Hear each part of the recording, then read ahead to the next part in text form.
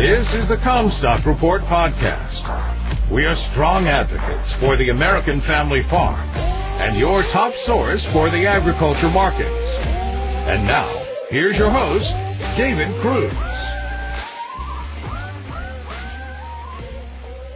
This is David Cruz for the Comstock Report.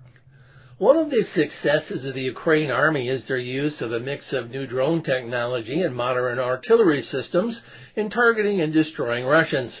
Drones do the job that my dad did in the U.S. Army. He was a forward observer for a heavy weapons platoon in the 4th Infantry Division in 1952. He was out in front calling back coordinates for mortars and artillery. He had to be close enough to the target to determine where the rounds fell and then adjust the fire. Today, drones do that a lot more safely, for sure. My dad was positioned opposite the Russians in Germany. Russians have been known for their artillery, but they use quantity rather than quality.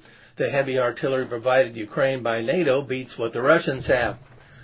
I told you that Russia will stick a knife in your back, rape your daughter, steal anything of value not nailed down, and celebrate with a vodka. They got all that on tape last week as Russian soldiers shot 2 Ukrainian civilians in the back, wounding and killing them. Luckily, their daughters were not there.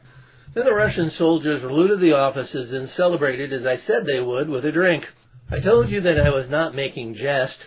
That is how these lowlives operate, and they did what they did on camera so the world would see. Putin is their leader, and the evil rolls downhill from the Kremlin to the conscripts who are murdering and thieving in Ukraine.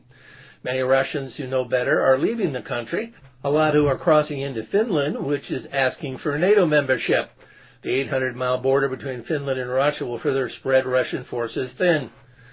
250 Ukrainian elite forces defending the steelworks in Mariupol reportedly finally surrendered. It was too bad that they could not be relieved. This battle for Mariupol bears similarity to Stalingrad in World War II.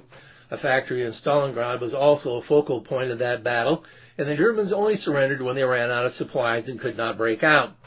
90,000 German soldiers surrendered there, were sent to Siberia, and only 5,000 returned to Germany after the war. There were elements of German forces in Stalingrad who did not surrender and fought to their deaths. What happened to these Ukraine soldiers who surrendered will be closely watched. Putin and his cohorts in evil huff and puff about this or that over what they threaten to do to the West, but as time goes on, these threats will get emptier and even ridiculous. The unprecedented economic sanctions imposed on Russia will break Moscow. Their kleptocracy will implode. The Russian economy was the size of the state of New York before this insanity started and is now shrinking. There's no way that they can stand up to NATO and the U.S. It is a mismatch sustained as it has been by their resources being devoted entirely to their military, and even that has proven to be a hollow shell.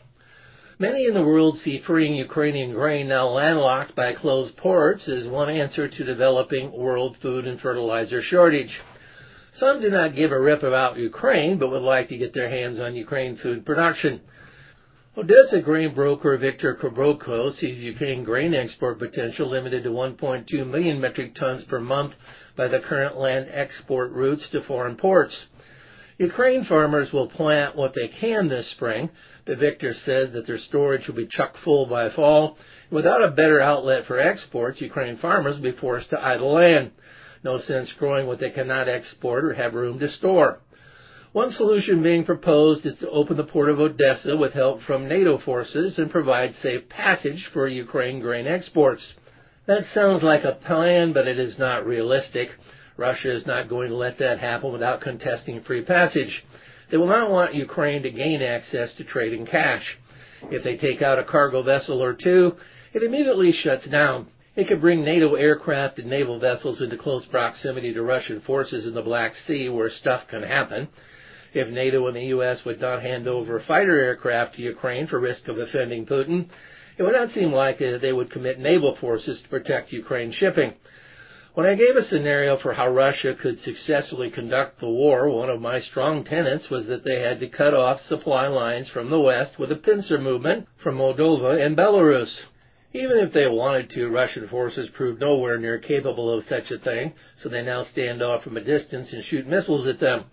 Some port infrastructure has been damaged that way.